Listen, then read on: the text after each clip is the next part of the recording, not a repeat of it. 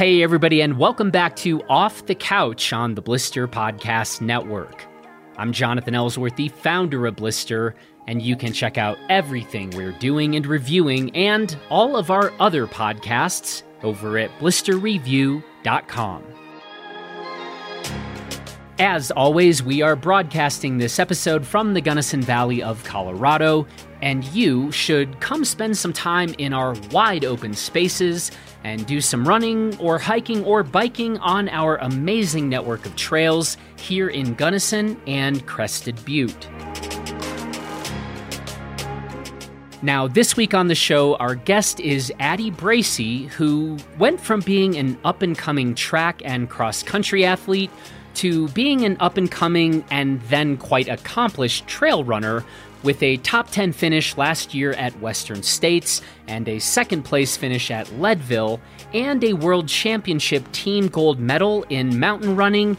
And I'm probably going to just get tired if I keep going on here naming Addie's accomplishments, so I won't. But one rather telling thing that I think you'll notice in this conversation is that Addie and I don't actually talk about any of her specific races or achievements, which is probably a sign that I'm not a very good interviewer, but it might also be because there's just so much other stuff to talk about with Addie that it's easy for the conversation to move elsewhere, such as the psychology of sports performance.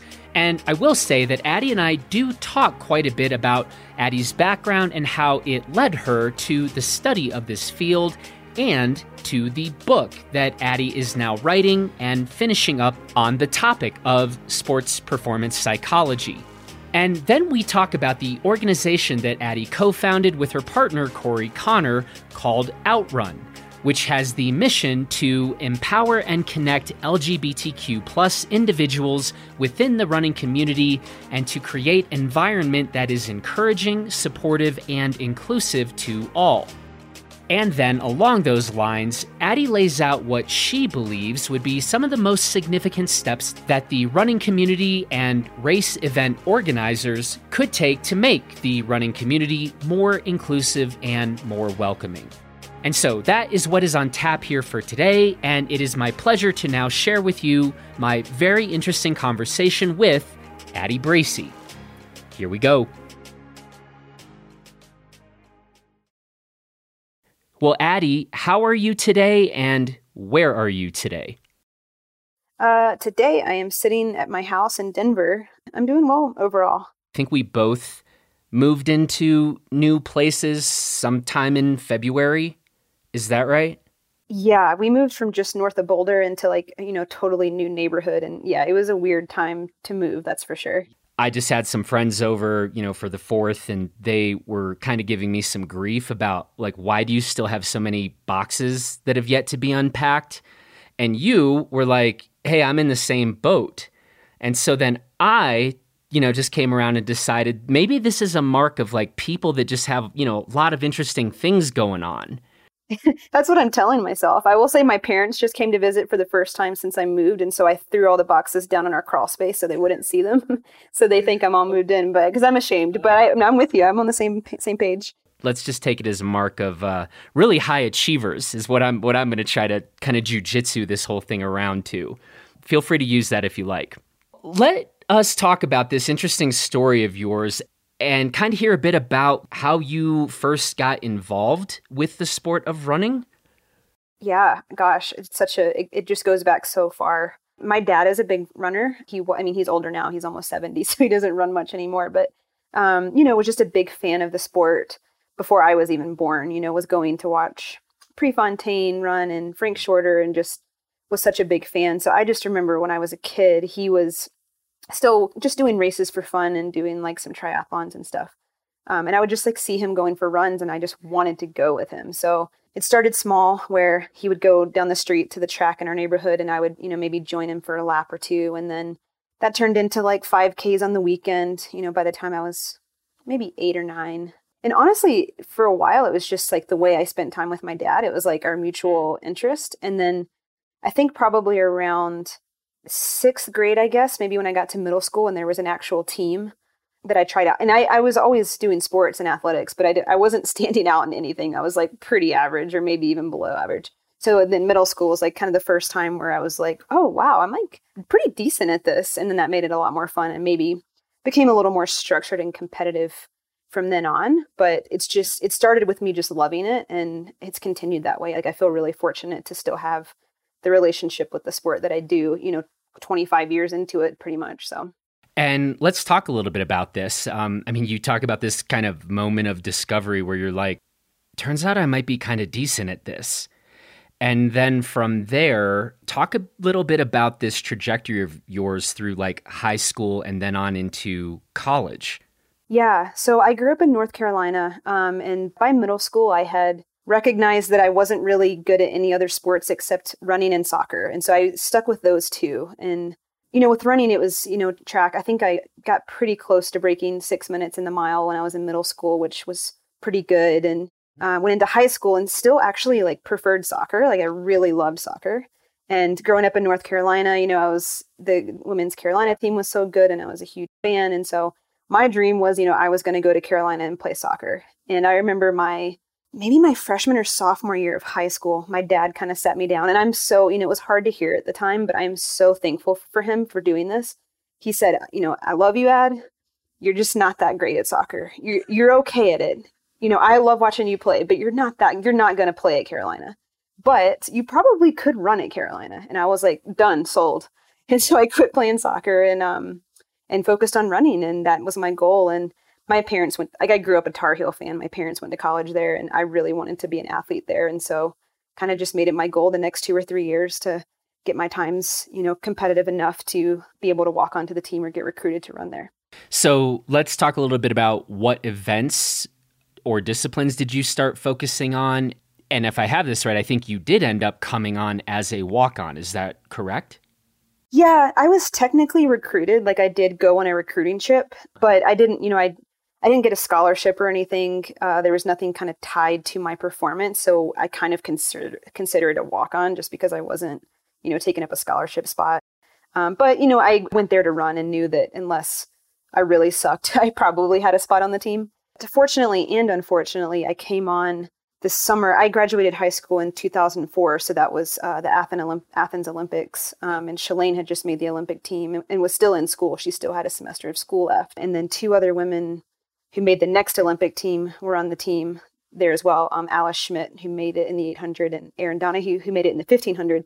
So, first week I was like, oh my God, like I'm in over my head. I ran a 5:13 mile in high school, which is respectable, but it's not what those girls are running. So at first I think I was just kind of in survival mode and put in the work. And, maybe they took me to some like local dual meets or kind of home meets, but I didn't travel like a ton.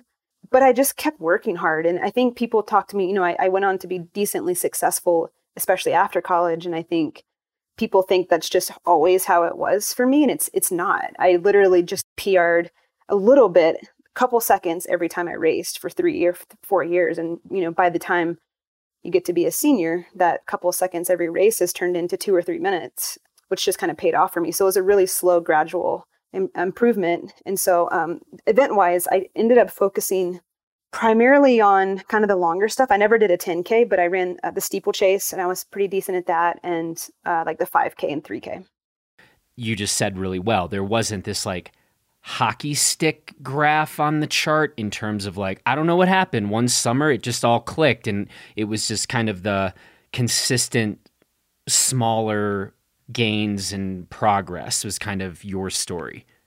Right. And there was one season where I did drop over the course of the season, maybe like 90 seconds in the 5K. But like you said, it was bigger chunks, but it was still like, okay, 15 seconds in that race and then 20 more seconds in the next race. And I think a lot of that was just generating confidence. But yeah, it was mostly just like brick by brick, you keep improving. My dad always used to tell me, if you improve every time you race, eventually you're going to have a world record, which he was joking, but I thought of it that way. Like, well, if I'm improving every time, like, man, I raced 15, 20 times a year. So, 2 or 3 years, that could be pretty good. And that's honestly just kind of how it ended up happening.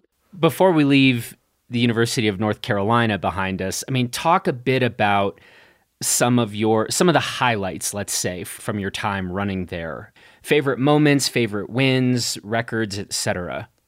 Yeah, it was honestly one of the most incredible experiences, of my life. Just like I said, growing up such a fan of the school and being an athlete there. And, it's just a really amazing university to be a part of.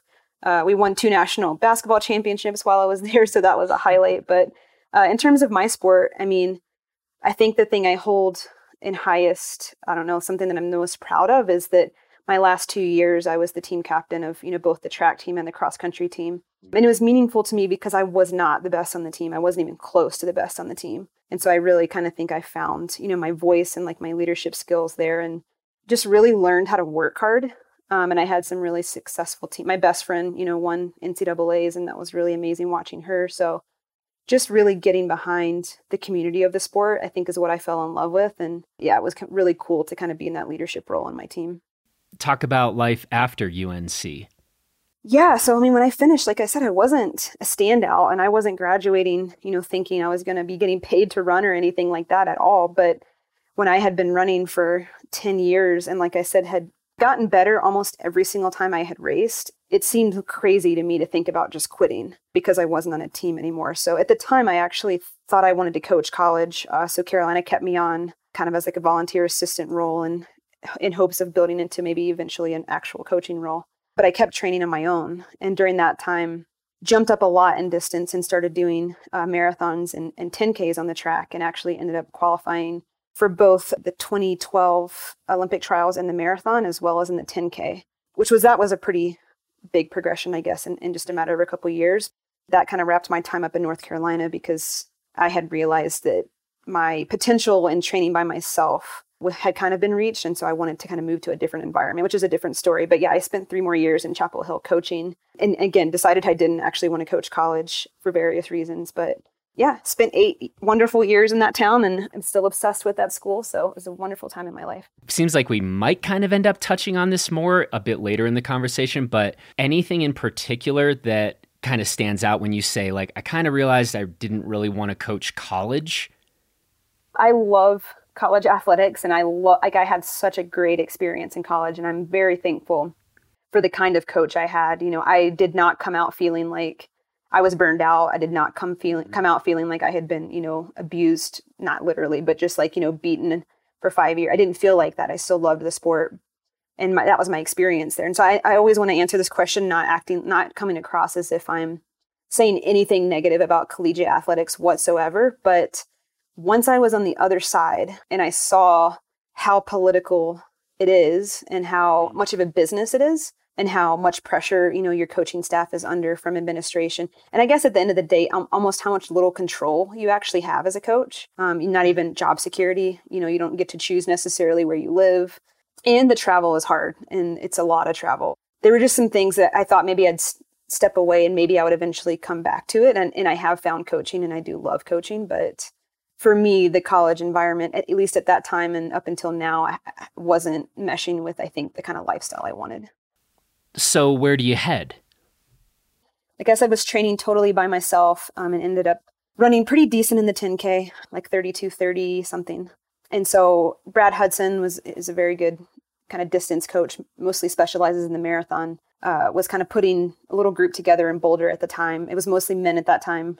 That 2012, so just a couple months before, his group of guys had like the best collective performance at the trials. And I knew I wanted to go to the marathon. I knew that was where I'd be strongest, even though I never ran what I feel like I should have, but still. And so, yeah, he called me, I think, while I was in Eugene racing the Olympic trials and said, I'd really like to coach you. Like, why don't you come out to Boulder? And I think I packed my car up like a month later and drove out. And yeah, haven't looked back. That was 8 or 9 years ago.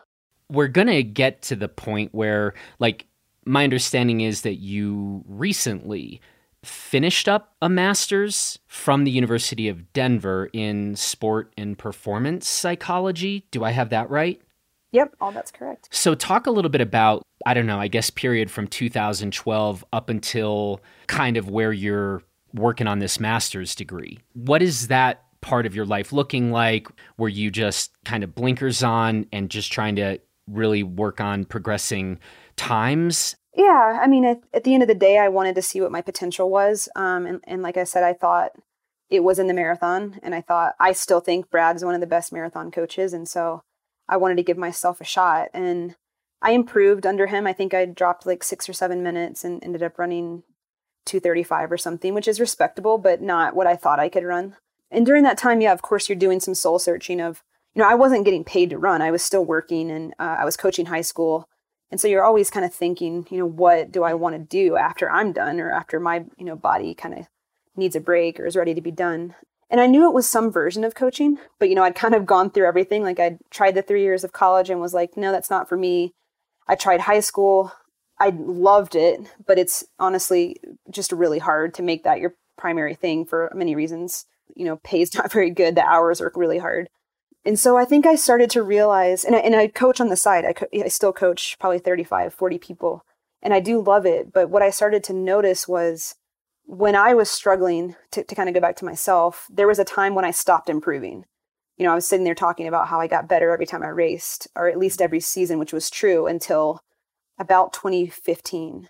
And then I stopped improving, and I started seeing how much it affected me. And I started seeing how much it affected my confidence and even the joy. It wasn't even fun for me anymore. And so I really started to notice this like emotional and psychological effect that the sport was having on me, how much of my identity was wrapped up in being an athlete.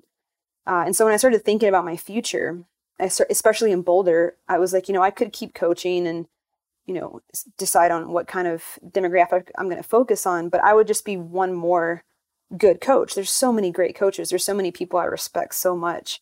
But at the time, there weren't really any people I could find to help me with this like emotional and mental side. And so eventually I was like, screw it, I'm going to go back to school and figure this out and like try and be this resource for other people. And so I was super fortunate that the University of Denver actually has like the best program in the country. I got into it, and so I didn't have to move or anything and got to keep training while I was going to grad school. And yeah, I graduated about a year ago. And so since then have kind of shifted more towards mental performance work with athletes. I love this. Okay.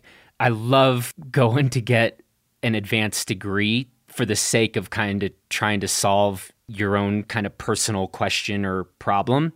When it's like, I don't know what's going on here and I'd like to figure this out. And when you go into a course of study with that kind of wildly specific and personal motivation, it's like turning the lights up in the room. It's one thing to be like, I don't know, I'm going to go get a degree in finance. It might be a good career.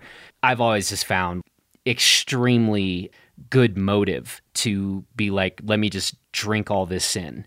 So let's talk about that. I mean, what were some of the big takeaways or some of the best parts of that time in your course of study? Did you kind of discover new avenues, new methods, new tactics? It's a very broad question, but I'm curious. Yeah. I mean, like you said, when I think back to college and people ask me my major, I'm like, oh, I majored in track and field. What do you mean? So when I decided to go get my master's, even my family was like, what? You don't like school? But you're right. I was obsessed, and I read everything. Like I devoured everything that they had to offer me because I was so fascinated. And honestly, I think the biggest takeaway, or maybe at least the thing that hit me first, was that the whole time I had been in sports, it was like, if you're not racing well or if workouts aren't clicking, like figure it out. You need to go home and figure it out. And I'm like, well, I don't know how to figure it out. And so it wasn't as talked about. And so I think one thing was normalizing the struggle and the experience of, the pressure that you feel. Also recognizing that like, maybe this is just me, but to me, it helps. Like a lot of what we study is also the physiological impact of these emotions and thoughts and stuff. So you're not like, when you can connect that and it's biological and that like there are real things happening in your body that are because of these maybe negative thoughts or anxiety or pre-race nerves or whatever you want to call it. But what you're experiencing is very real, and it's also very controllable. And so kind of learning those things has been huge for me, but also with the athletes I work with. And then on the other side, I would say I've kept racing and training, through this whole time. And I think that's given me such an advantage in being able to connect with the athletes I work with, because to be honest with you, I did try and see a sports psychologist when I was running, 10 plus years ago, and he was amazing, and he probably had so much to offer me. But because I didn't think he understood what I was going through, I never went back. I went one time. And so now I'm able to connect with my athletes and be like, hey, I know what you're talking about. Trust me. Like, I just raced last week, and let me tell you, like, I didn't even sleep the night before. I was so nervous. And so there's just this, I think, trust you can build when you're in the trenches too. You're in there trying to figure it out too. And I'm going to help as much as I can with my own experiences mixed with this knowledge of psychology and human behavior and physiology that I have. But at the end of the day, we're all just trying to figure it out, and I'll try and help you as best I can, from the things that I know. What does work look like for you these days? I have been coaching before I ever went into grad school. In fact, that's like my most of my livelihood, at least 50% of it. And so I maintain a list of a roster of maybe 35 to 40 athletes, and I kind of cap it right there. Just with my time is about what I can handle. And so, of course, like mental performance and sports psychology bleed into that. I would be a terrible coach if it didn't. But for the most part, what that looks like is more traditional coaching, writing training plans, helping with race goals. And it's kind of started to trend more towards primarily trail and ultra runners, but I still do coach, some marathoners and people on the road. And most of them, actually almost all of them, I've been coaching for 4 or 5 or 6 years. So it's been like a long relationship. But then on the mental performance side, I do work with a number of clients, regularly where I'm not their coach, I'm not involved in their training plans, any kind of like actual preparation, but I help them. Most of them are high level athletes. Some of them actually younger, like in high school, and are dealing with kind of the pressures of being at like really high performing high school programs and then looking to go to college and get a scholarship and kind of thrive in that environment as well. So for them, it's a lot of dealing with, pressure, dealing with at that point in your life, at that stage in your life. You don't have a ton of control over your own training. That's hard for a lot of them. If you're getting selected for the varsity squad, how do you deal with that? How do you deal with injuries? How do you deal with handling, the intense load of school and taking, advanced classes, but also trying to train at your maximum? So just all the kind of the things that come along with that. You are also working on a book right now, right? Yes. I'm super excited about it. I think it's going to turn out really cool. Sports psychology and ultra running. Do I have this right? That's just like the topic of what the book is, basically, in a nutshell. Is just, sports psychology within ultra running. Should we take a minute and brainstorm some titles? If anybody has a good one, hit me up, please. I'm not creative. We can go with that until we best it. But I take it then this is going to be a book that very much is, related to what you have just been studying at the University of Denver and what you learned in that course of study. And then as you are, I guess trying to add your own thoughts and tactics, perhaps methods. Is this did I get the gist right? Yeah. I mean, the idea came up. I found ultra running when I was in grad school, and there was this light bulb that went off in my head. Like, oh my God, like this sport is so different than any other discipline of running that I've done. And I've done all of them. I've done every single one of them. And it's just, people don't believe me when I say this, and I'm like, trust me, I've done them all.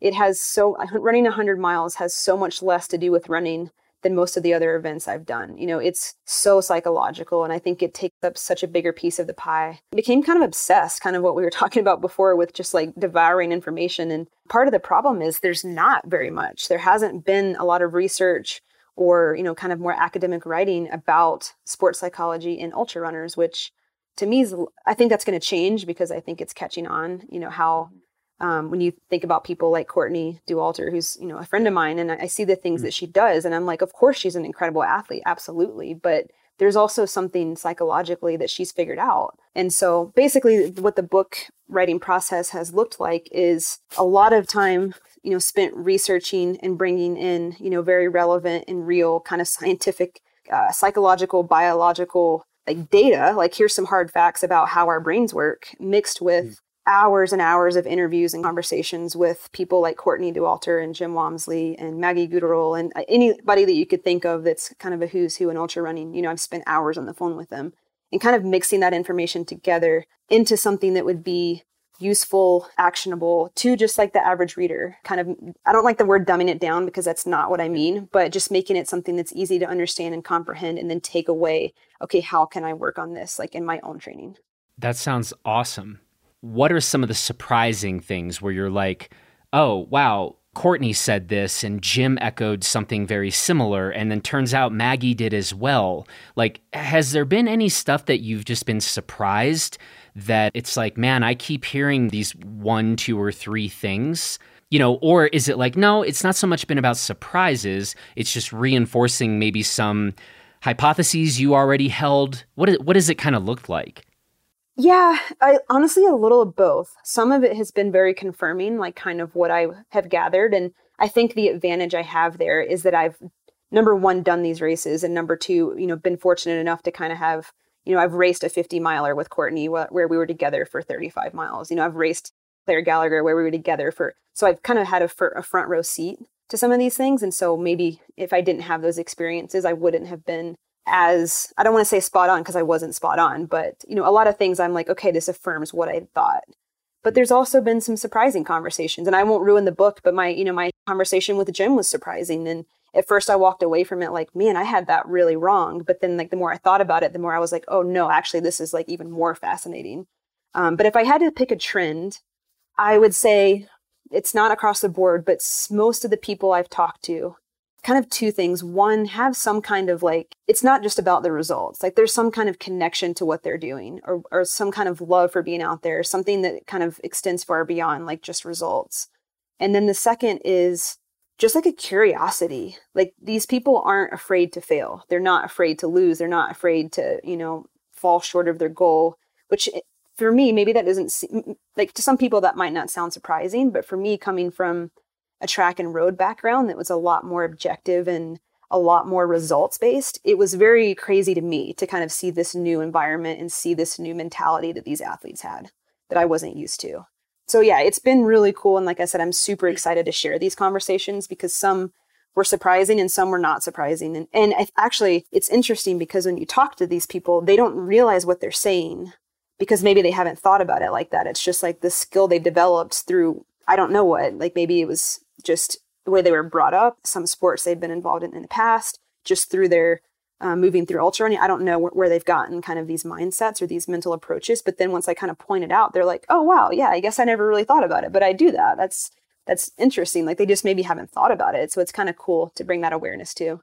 It's funny too. I mean, this term ultra running, if you kind of walk up to a runner and kind of just say, hey, ultra running, when I say that term, what do you think of?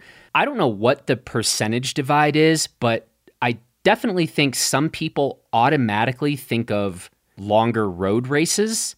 And then there's other people that just automatically think of longer trail runs. And sometimes there is no crossover in those two things, right? And I guess I would be curious in your work if quote unquote ultra running has like mostly to you been about ultra trail running, or are you like, no, man, given your background, like you tend to think of like whether it's pavement, whether it's trails, you're kind of approaching this in a 50-50 way?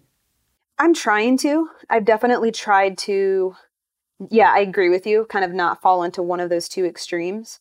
I think when you're talking about the psychological things and that, which is what I'm so obsessed with, honestly, at this point, yeah. Of course, I think when you put a race in the mountains, there's a lot more that comes with that. And there's, the unknown and the acceptance of that and the adaptability and the problem solving skills all become a little more crucial. And that's not to say like, I would be terrified to run a 50K on the roads. Like that would scare me more than on the trails because I'm just not fast anymore. And that comes with its own components as well. But with the book focusing on what it is, I think most of the content probably is more specific to, I don't want to say the extremes because it's not like it's definitely people that just run 50Ks and maybe the lower ultras would still benefit from it. But I think the longer the race, the more the psychological piece, the bigger it gets, like the bigger piece of the pie it is. Kind of the longer and more unpredictable the conditions are, the more important it is. So it's important always. It's important in 100 meters, but I think the greater the distance goes, the bigger the piece grows.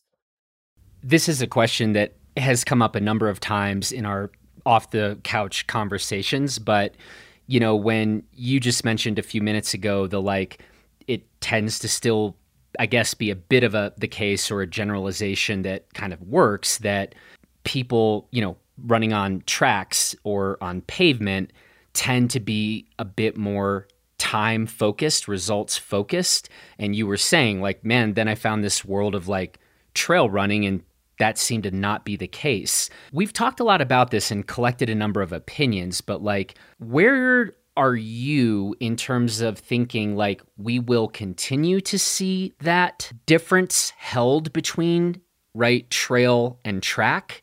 versus it seems like a lot of people feel like, man, the kind of road or track mentality, we think that that is going to continue to bleed into the trail scene.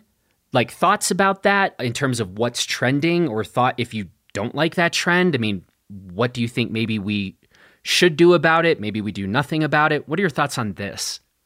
Yeah, I spend a lot of time thinking about that too. I do think that it will continue, kind of the more traditional events that people have been competing in for longer will continue to bleed into ultra and trail running as people get intrigued, as people, I really think about people like Jim who have kind of started this movement of, someone that's really great road runner as well and could be pretty good at that. And I think people will continue to move over, and I think that that will drop the times and increase the competitiveness, all things that I think are probably good for the sport.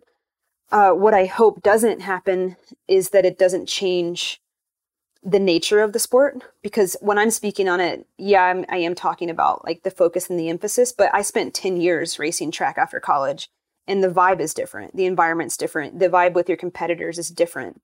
On the trails, it doesn't feel like I want to beat the person next to me, but that's not my focus. My focus is like, let me cover this crazy trail as best I can, and I hope I do it better than everyone else. So it's not as like ruthless. And so I hope that doesn't ever go away.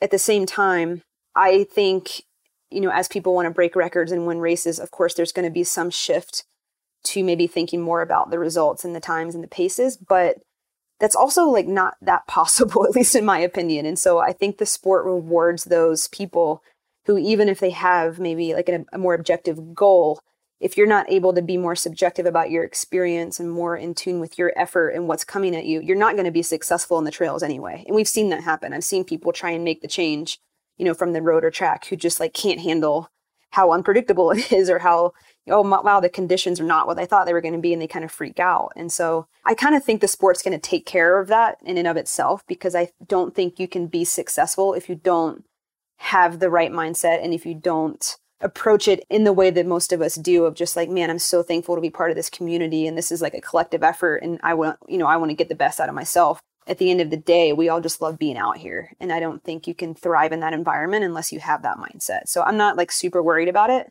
but I do, yes, also spend a lot of time thinking about that.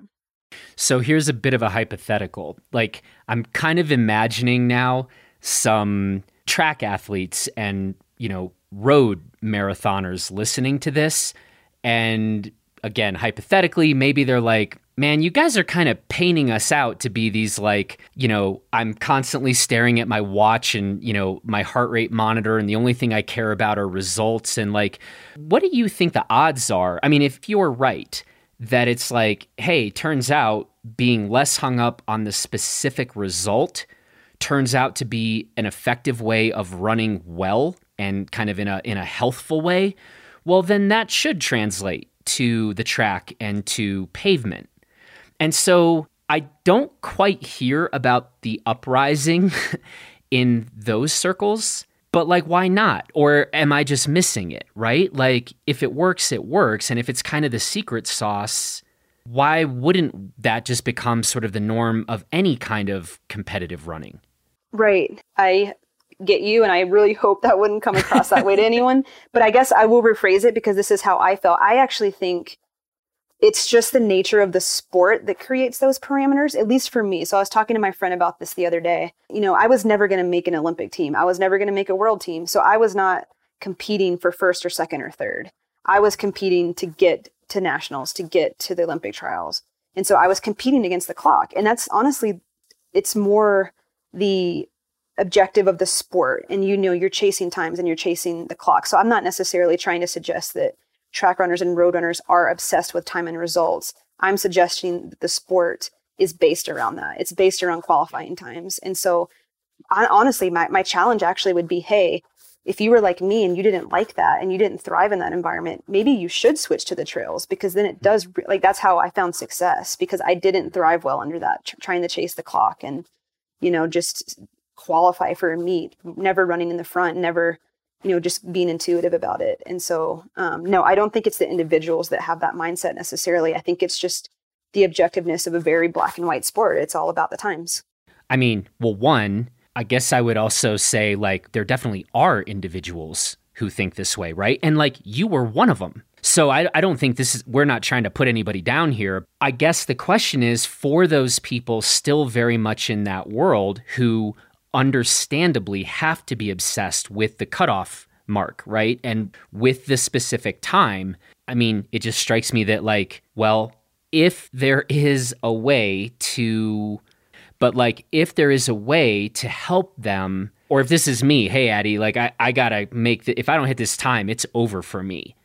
It's like, well, that is very black and white. But what could you offer to help me still progress as a runner and run faster, but yet do it in a better, with more psychological tools at my disposal, right? And I think maybe that's the kind of sleight of hand or the trick, right? Does that make sense? Like, okay, well, yeah, that's true. Like, you're kind of screwed if you don't hit exactly that time, but maybe we still can figure out some things that would make that seem much less anxiety provoking than it kind of might. Yeah. I mean, I work on, like I said, most of the people I'm working with are track athletes, and we talk about this all the time. And this is probably one of the things we talk about the most. And what I tell them, that they fight against me for a second at first, but the time that you want to run, or maybe you want to get, like, if you have to qualify by a certain position, if you have to get top 5 or top 3 or whatever, that is not in your control. That is not a controllable factor. You cannot control that. And they're like, what? I'm like, you can't. But what that is a result of you controlling all the things that you can. If you know that time's possible and you can back up from that and say, okay, well, for me to run this time, what does that actually look like? What do I have to execute? What do I have to do? And that could be months before, that could be the night before into the actual race. That could be an actual, more micro, like in the race.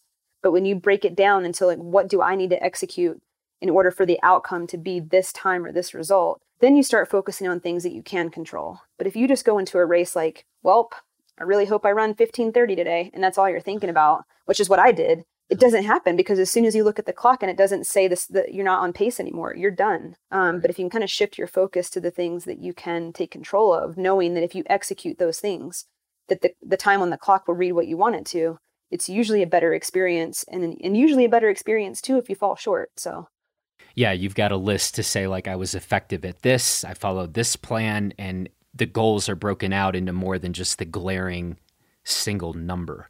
Yeah. And constructive feedback on, instead of walking away like, oh, I didn't hit the time, I suck. Yeah. You go back through your list and like, well, where did I mess up and where can I do better next time? It's a little more constructive.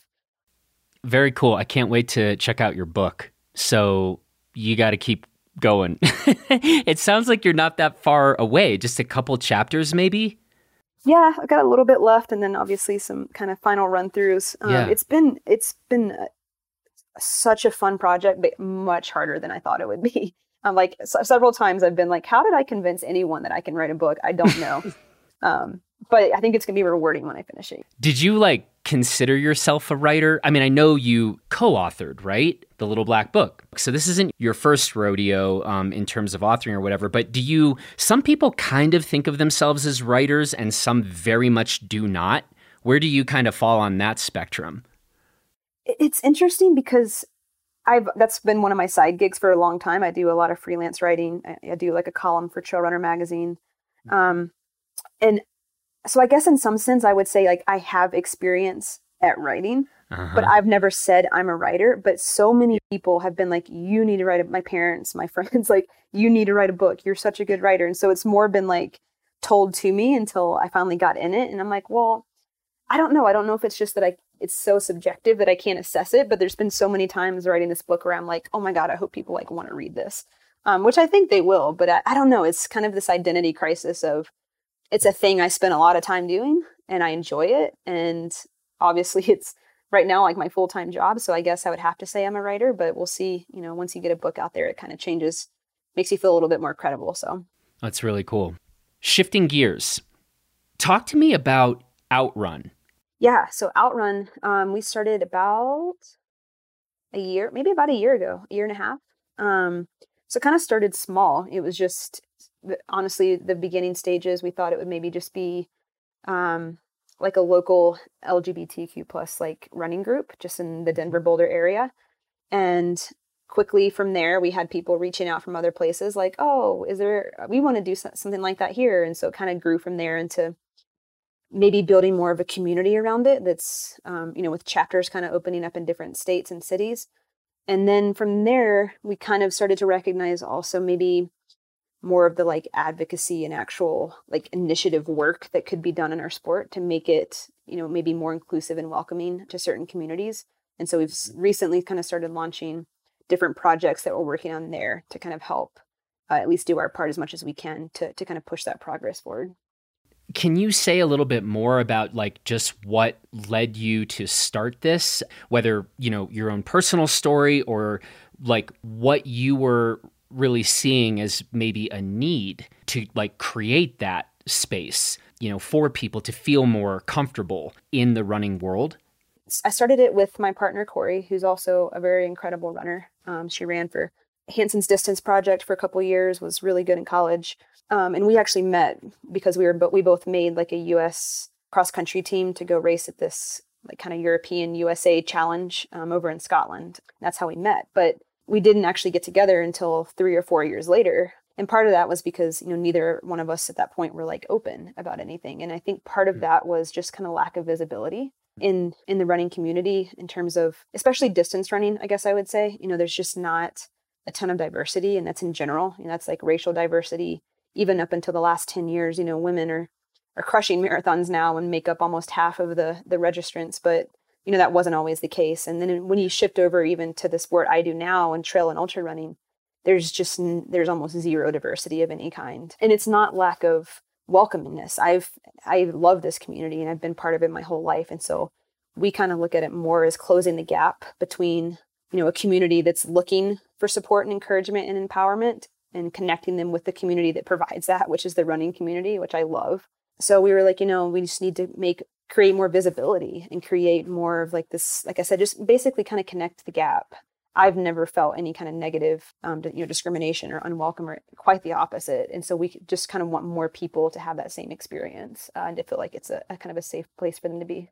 Yeah. And I mean, that makes me feel very proud of the running community for what you just said, that you're like, I actually never felt that there was this discrimination or, that you didn't face that, right? I mean, we are having a lot of conversations in this country right now where people very much have felt that, and in varying degrees of incredibly violent ways, right? And so, one, not to generalize out, but just in your own experience, to hear that you don't have apparently a number of like awful anecdotes to relay that were kind of awful, great. But I think to then create this space, it's like, well, the work doesn't end there. It's like, let's just ensure that we keep creating these increasingly inclusive and welcoming environments. That seems really cool and sounds like kind of exactly what you're up to. No, I mean, exactly. I think the thing that I've been kind of pushing to people the most is just because you're not involved in some kind of active, discriminating or not wanting certain communities to be welcome doesn't mean that you're not passively or subconsciously or unknowingly creating that vibe. And that's what we've discovered, especially what we're looking at now and kind of what we're helping with and what we're serving as a resource to races and events and race directors with is noticing, how is your website? How are you marketing this event? Even the thing that was called out recently with Runner's World of, how many racial minorities they've had on their cover in the last 20 years. And they probably didn't even notice. It probably was not, I'm willing to guess it was not intentional. And so basically just kind of guiding people into having that self-examination process of like, well, what kind of verbiage am I using on my website? What is the registration process like? How many options am I giving for, gender identification? Is there a transgender policy that's fair? So what we're doing actually is doing the legwork for these races and doing the research and having the conversations with the right people in our community to make sure that we are accurately representing their needs and wants. And we're going to create a best practices guide, basically, to like how to put on an event that is at least more inclusive or actively welcoming, instead of like, well, we're not discriminating against anyone, but that doesn't mean you're actively welcoming, people to come take part in your event. And so then at that point, I think a lot of people are afraid to do the wrong thing. So they just do nothing. And because they're not doing anything bad or negative, they think that's okay. and it's not. And I've had to have the exact same self-examination process with myself of like, what, okay, but just because you're not adding to the problem doesn't mean you're actively trying to make it better or make your little bubble a more welcoming space, whatever that looks like. And so at that point, it's, if we kind of can create this resource, then there's not an excuse. And if a race or an event chooses not to utilize that, that's totally okay. And that's up to them and that's their right. But there can't be an excuse of, well, I just didn't know, or I didn't know what to do. So we're kind of trying to take that option off the table. When we get into the topic and question of gender identity, what are you kind of seeing right now as the emerging questions? And I guess I'll ask, are we moving toward a kind of consensus on the solutions part? Or would you say like, wow, there is still just a whole lot, there's a whole range and a whole lot of views and a whole lot of like, we're a long way from figuring this out?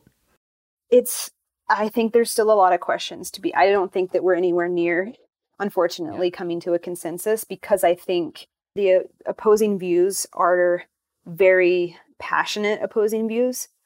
I mean, even just recently, which was, to me, I guess you can figure out my standpoint on it was heartbreaking.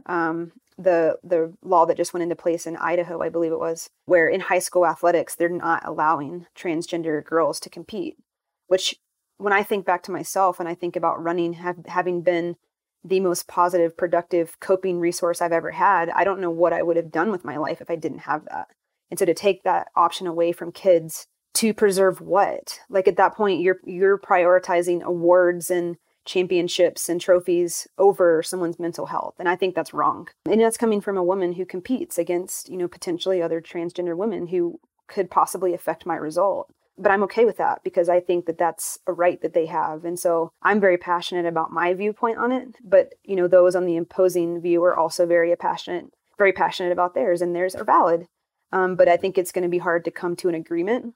And so I understand why some races are, apprehensive or don't know what kind of regulations to put into place. I couldn't applaud Western states more for, what they've done for kind of being one of the most prestigious, iconic races, to put that policy in place that they did, I thought was incredible. And I hope sets a standard. In Western states, there's no prize money. There's no real benefit to any placement, except if you're in the top 10, you get invited back the next year. You get to bypass the lottery and you get to bypass qualifying. So the rule they put into place is if you are not in the top 10 and you are a transgender woman competing, go for it. You don't need to show any proof of anything. If you place in the top 10 and therefore could potentially be taking a spot from another woman, then they will ask for, proof of the different hormone protocols that you're on. So I think that's fair, because I think that where I get really heated is most people's arguments are, we can just say it. The only people that anybody has an issue with are, male to female transgender athletes, because they think they have an advantage.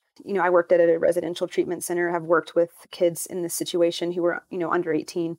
If anybody thinks that anybody is going to go through that process and put themselves through that just to win a race, they're out of their minds. They're out of their minds. And that's why I get so mad, because nobody's doing that. Sorry, I get heated about it.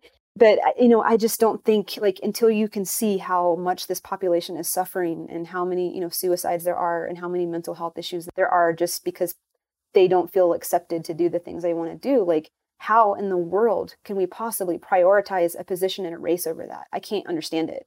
And like I said, I'm one of the ones that could very much be affected by it, and I'm okay with that. And actually, most women I've talked to that, are elites trying to win these races are okay with that. So, there's some policies going into place basically where if there is some kind of something on the line, whether it's prize money or qualifying or, something that is just beyond someone getting whatever place in a race that doesn't actually impact anything, nobody should have an issue with that, in my opinion.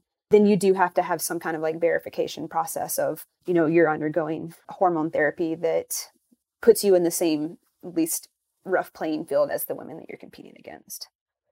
Just to make sure that I'm kind of clear and tracking with what you're saying, if you were to kind of lay out a couple of the most significant changes or advancements that the running community could make along these lines? I just want to give you a chance to state these as clearly as possible from where you are these days with respect to some of these issues.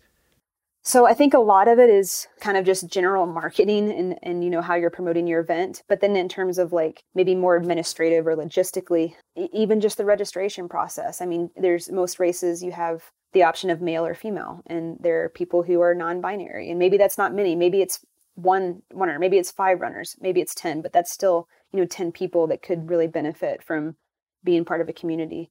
And then I think having some kind of actual transgender policy in place is productive, because otherwise, if you don't have one, what happens is someone gets called out, and then it creates, that shouldn't happen, because with the thing that got passed in Idaho, if someone suspects, these are high schoolers, mind you, these are 15, 16-year-olds, which could be traumatizing. If someone suspects that one of them, a female competing in a race, is transgender, they have the right to accuse them and make them go through a physical examination, which I think is I can't even wrap my head around that. So I think having some kind of policy in place, protects accusations, protects things from getting, I don't think it's enough to just have nothing, because it does affect enough people, and it just, I think, creates some kind of safety that these athletes feel, competing at these races. I want to let you get going here soon. I want to ask you, what's the best question I haven't asked you? I've been ruminating a lot on this recently, and was actually having a conversation with my partner, Corey, about this the other day. But I was just saying, I feel so lucky that I found something that I'm as passionate about as I am running. And I look at my life and I'm like, well, my life is running, but it's, I coach, I help other athletes deal with, the disappointments of poor races, all the mental things. I'm trying to make a difference and make the sport more welcoming, and hopefully leave it better than it was when I got here. So it's not really a question, but I guess I just really like to stress that's the role that it has played in my life, and the amount of the people that I've been able to meet and the community that I've been able to build. And like I said, the coping resource that it's given me, how grounded I feel that I have something that I care so much about, that when I was talking to Corey about it, I was like, my hope is that everybody has something like this in their life. And so I've just been thinking about that a lot recently, and I feel really thankful. And, I've obviously put a lot of time in my entire life into this sport, but it's given me everything back. And so I guess, I don't know, if people have something similar, I just kind of encourage them to go all in, because that's what I've done. And it's been, pretty magical. That's great. Addie, this has been a real pleasure. Thanks so much for the conversation. And you got to come back on when your book comes out, or after I've had a chance to read the book. But that would be really fun. It sounds like it's going to be terrific, and would love to have you back on and go over that. So on that note, no pressure, but good luck finishing it up. Thank you. Yeah, I got to go out strong, make sure I finish hard, and don't just let it pitter out. That's right. And good luck on the title too. I love titles. They're hard, but they're really fun to kind of think about. So I can't wait to see what you settle on for it either. So it's been the hardest thing I've had to write for the whole book. Who would have known? Well, again, no pressure, but we want it to be great, Addie. Hey, I'll let you get going. Thanks again, and look forward to talking to you again down the line. Yeah, thank you so much. It was awesome. Well, that's it for this edition of Off the Couch. Thanks to Addie for the conversation. Thanks to the strikingly handsome Justin Bob for producing this episode. And thanks to you for listening. From all of us here in Crested Butte, Colorado, we hope that you are doing well. And until next time, please be safe. Please take good care of yourself and everybody else. Please keep moving forward. And we will talk to you again next week.